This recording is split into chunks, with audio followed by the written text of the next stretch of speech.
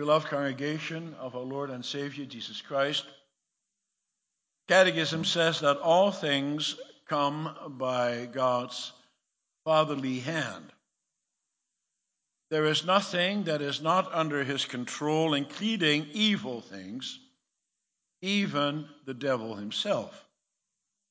You cannot attribute any occurrence or action, no matter how small or great, no matter how good or evil, apart from God's fatherly hands.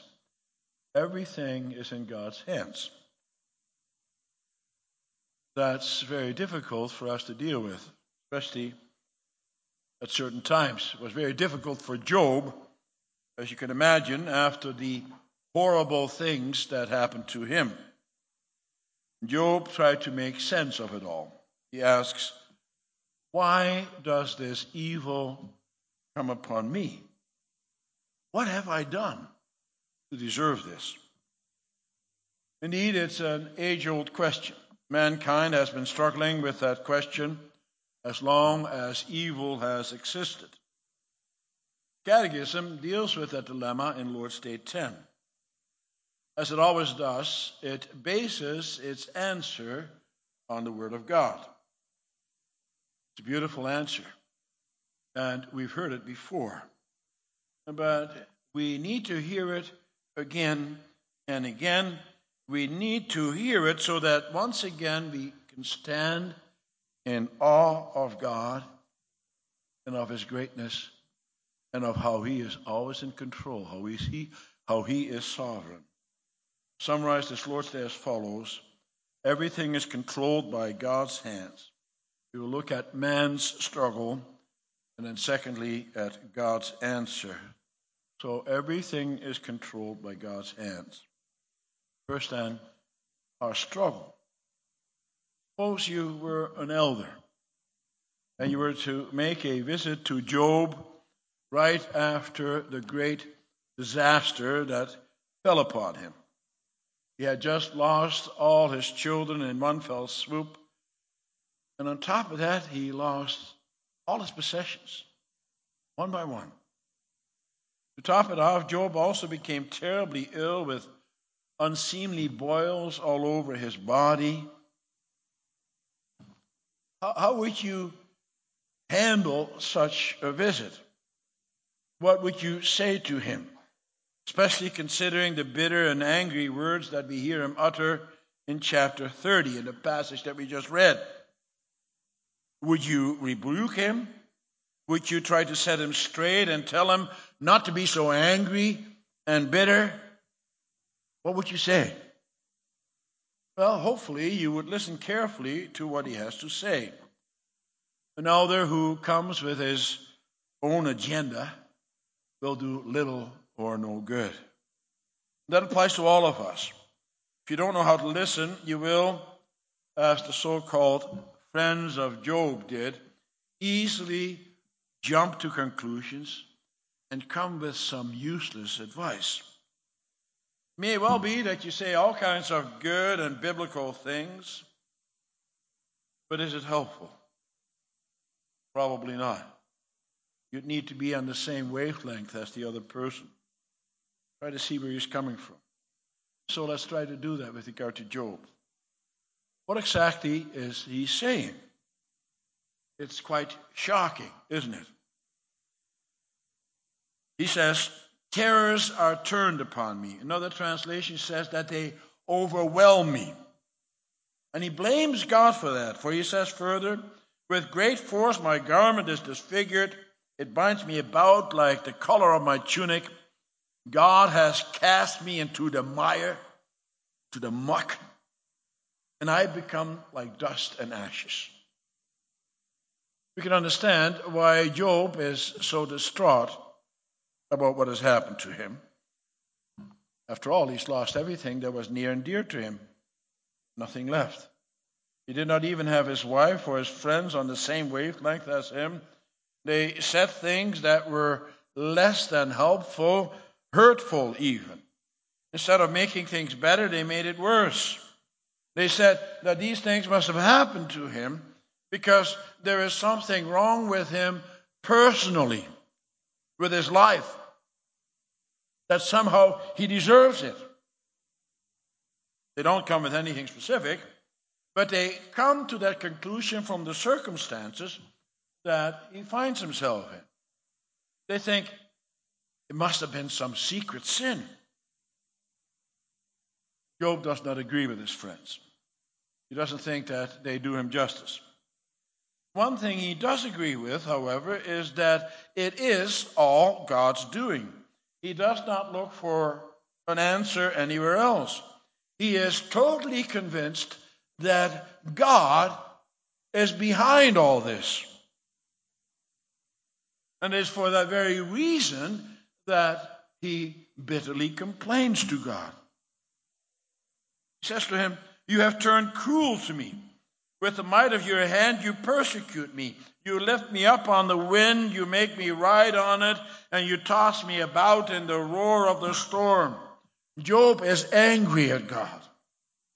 He doesn't understand why this is happening to him. He's not any greater sinner than anyone else. As a matter of fact, he did his best to live a godly life. He did his best to bring up his children in the fear of the Lord. He did his best to keep God's commandments and to worship him as he required. He was faithful to his wife. He even says in the following chapter that he made a covenant with his eyes not to look lustfully at other women. And so, why is this now all happening to him of all people? Why does God smite him the way that he does? Job does more than complain. He even accuses God. He can't understand why God doesn't help him. He says, "Look at what I did. Did I not weep for him whose day was hard? Was not my soul grieved for the needy?" The implication is that God is less compassionate than a man. In effect, Job says, "I help others who are down and out. How come, God, you don't? Why are you so merciless?" Indeed, brothers and sisters, that's the accusation you will also hear expressed by worldly people who ridicule the belief in God. They believe that they are more compassionate than the God of the Christians. They ask, how could this God create such a world where there is so much pain and suffering? Why doesn't he help? Why does he let it all happen? How can you believe in a God like this? And they laugh at our confession in Lord's Day 10, which states that he is the one who upholds heaven and earth and all its creatures. They say, if that's true, then I don't want anything to do with such a God. If that's true, then he's a cruel God. He has no compassion. We people have more compassion than he does. At least we care. God doesn't care at all. I'm not going to worship such a God. Thankfully, brothers and sisters, Job does not go that far. As I said, he seeks his answer with God. And so he does not reject God. But he does question him. What do you think? Is that wrong? Well, he's not the only one who does that. Read through some of the Psalms and the accusations that we find there. For example, Asaph, one of the authors of the Psalms, he, for example, also accuses God. He observes the lives of the unbelievers. He saw their prosperity, he says in Psalm 73, and the fact that they had no struggles in their life.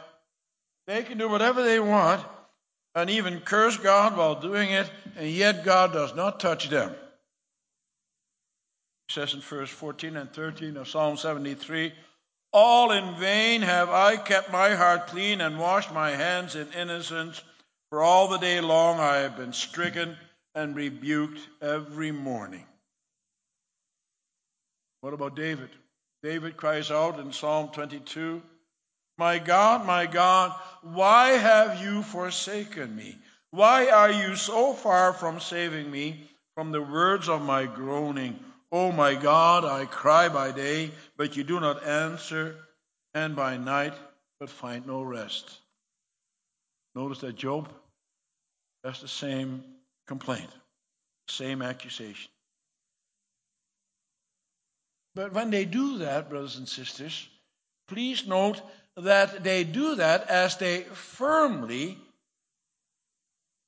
affirm the existence of God. The question that God doesn't exist doesn't even come up in their minds. It does not enter their minds to think that God is not behind all the bad things that are happening to them. They know that He rules all things. They know that He is in control. They know that nothing escapes His attention. And it is for that very reason that they also address God. They know only He can change my lot in life. That's why they cry out to Him in the first place. So once again, what would you say to Job when you visit him in the midst of his misery? What would you say to him now that you've heard him out? No doubt you would sympathize with him and say that you cannot imagine the kind of pain that he is suffering, that it is terrible what happened to him. That's good. People need to be heard. They need to be understood. They need to be able to express their pain and to have it acknowledged. But what about any expression of anger against God? Would you rebuke him for that? Be careful. Think about it. Think about the situation. Brothers and sisters, if we do not have the right to speak to God about our plight, to whom then could we speak? To whom then would you send up your complaints? Who do you think really understands you? Your wife, your husband, your father, your mother, your minister, your elder, your friend? Oh, sure, they will have a lot of insight. They only have a very small picture. And they can only offer so much help. They're very limited. Can anybody here on earth actually help you? Truly help you? Well, there's only one who can, and that is God. There's only one who will be able to give you a satisfactory answer. And so that is why you can cry out to God and seek answers from Him. Not in rebellion. No doubt some people have to suffer much. Also, many of you sitting here in the pews. For example, some suffered in childhood because of the abuse at the hands of a parent or of a sibling or another relative or friend of the family. Other people have chronic painful conditions or suffer in broken relationships. So I can go on. There's so much suffering going on. What do you say to such a person? That they cannot cry out to God to ask Him to answer them, especially when they are in the midst of their pain?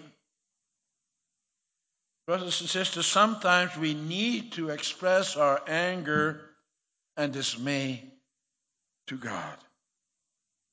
But we must always do that in the knowledge that God is in control, no matter what.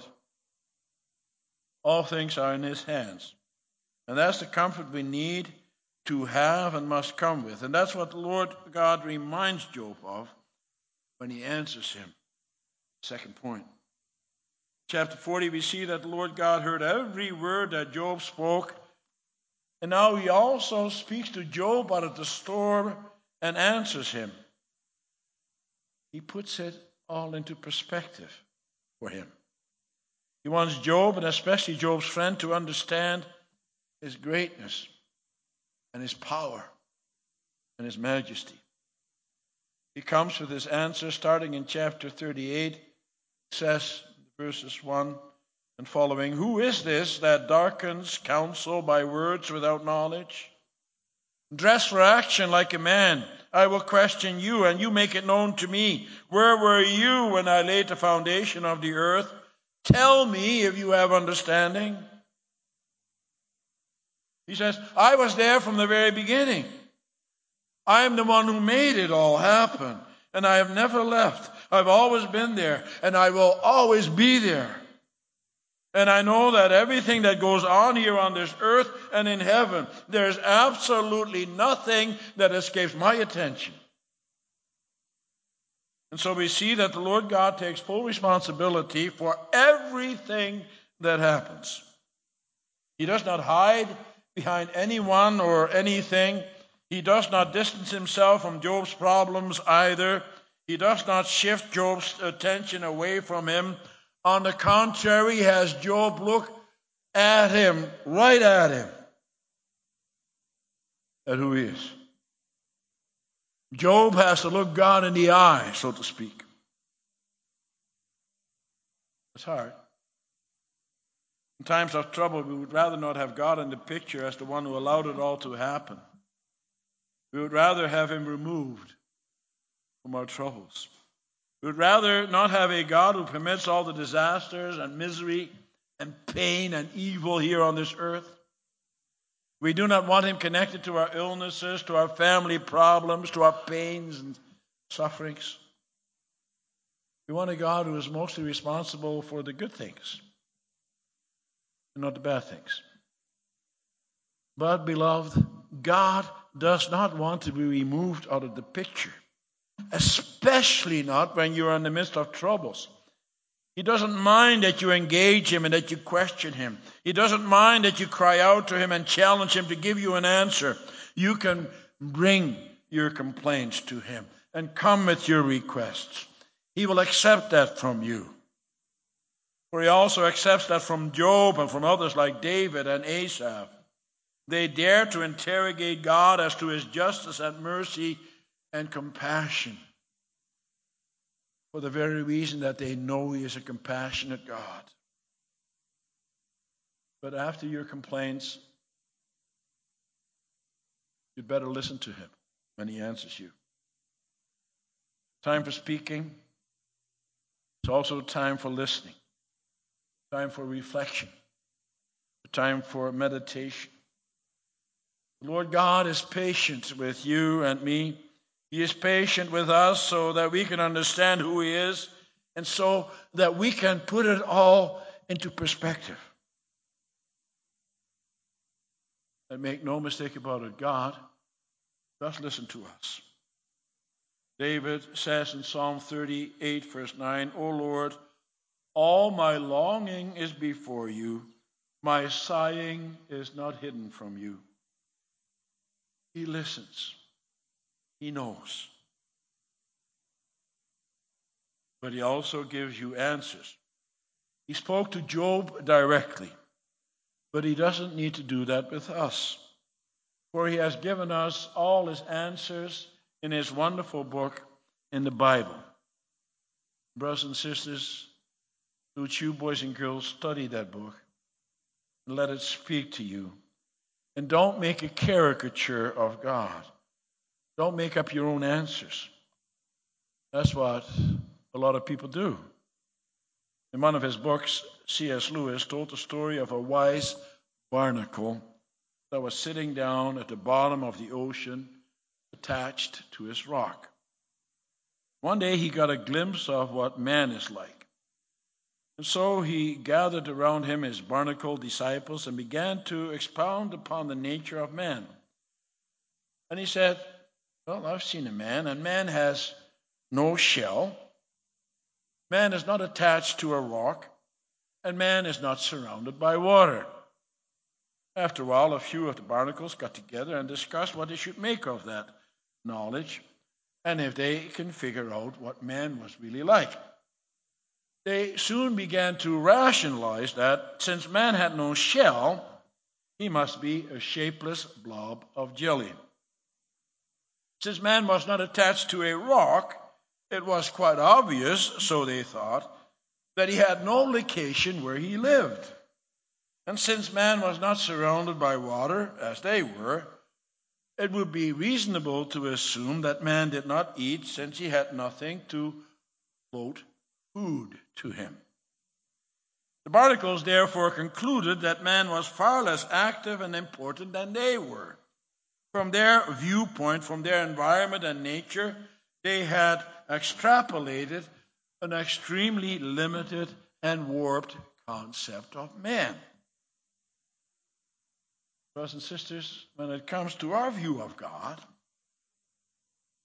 we're like those barnacles.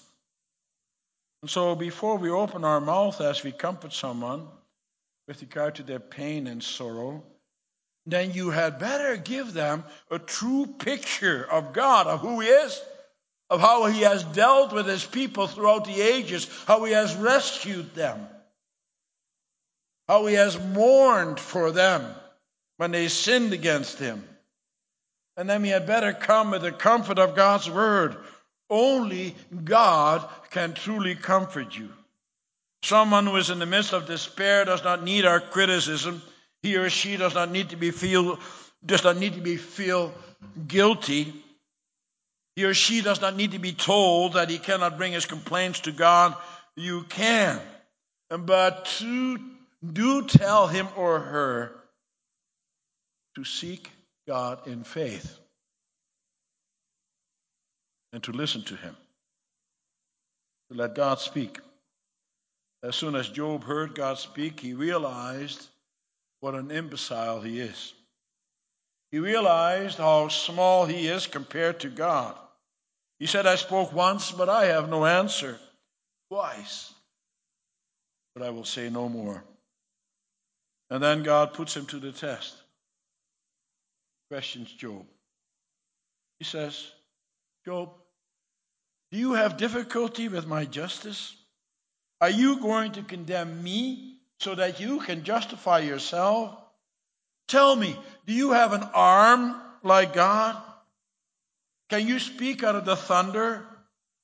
If you can, then clothe yourself with glory and splendor and honor and majesty, and then you can tell all the proud men here on earth and women and unleash your anger against them.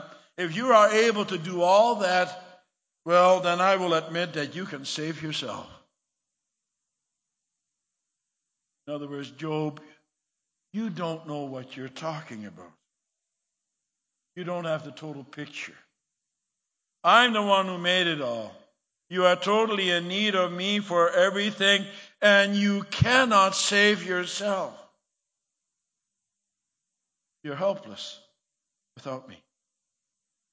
Brothers and sisters, the Lord God wants Job to see how almighty and majestic and great he is. And he wants Job to trust him. He wants you and me to do the same. When we see the pain and sorrow that this life can bring, when we see and hear about the many calamities and disasters all over the world, then sometimes we may question where God is in all this. We wonder about his mercy and compassion. But know that the Almighty God is in control. And that only he can save you. That only he can save this world. And he does. And the end of this world is coming. But it's coming in his time. Job was eager to hear God's voice because he loved him. In his eagerness, he became impatient with God, however. He wanted immediate relief from his terrible condition. And that's understandable. But sometimes God makes you wait. He makes you wait so that you can actually hear his voice loud and clear. He makes you wait so that he can teach you patience. A wise minister was once asked by one of his parishioners to teach him how to be patient. But this man had great difficulty with that. So the minister said to the man that they should pray together. To pray together for patience. And then the minister began praying to God by asking him to bring all kinds of disasters upon this man. and all kinds of calamities as bad or worse than Job. And after that prayer, the man said to the minister, "What was that all about? I don't want all kinds of trouble in my life. I just want to know how to be patient." "Well," said the minister, "you can't learn patience without suffering and without pain and without uncertainty. There is no shortcut. Through it all, you have to learn to trust in God and to understand how He will carry you through life in His loving arms. You will learn how much He cares about you." Previous Lord's Day dealt with God as not only our Father, but also the Father of our Lord Jesus Christ. As a matter of fact, God could not be our Father except through the Lord Jesus Christ. If there's anybody who can answer your questions, it is He. For He Himself walked here on this earth. He suffered like no one else. We cannot even begin to imagine the agony that He had to withstand. Whatever comes our way here on this earth is nothing compared to what came His way. Lord's Day 10 is a beautiful Lord's Day. So comforting. For here we have a summary of God's Word as to how He deals with His children through the Lord Jesus Christ. The Almighty God who created all things is our faithful God and Father, and no creature shall separate us from His love, it says in the Catechism. And that statement is a direct quote from Romans 8. The Catechism tells us further how complete His control is. It says that all creatures are so completely in God's hands that without His will, none of His creatures can so much as move a muscle.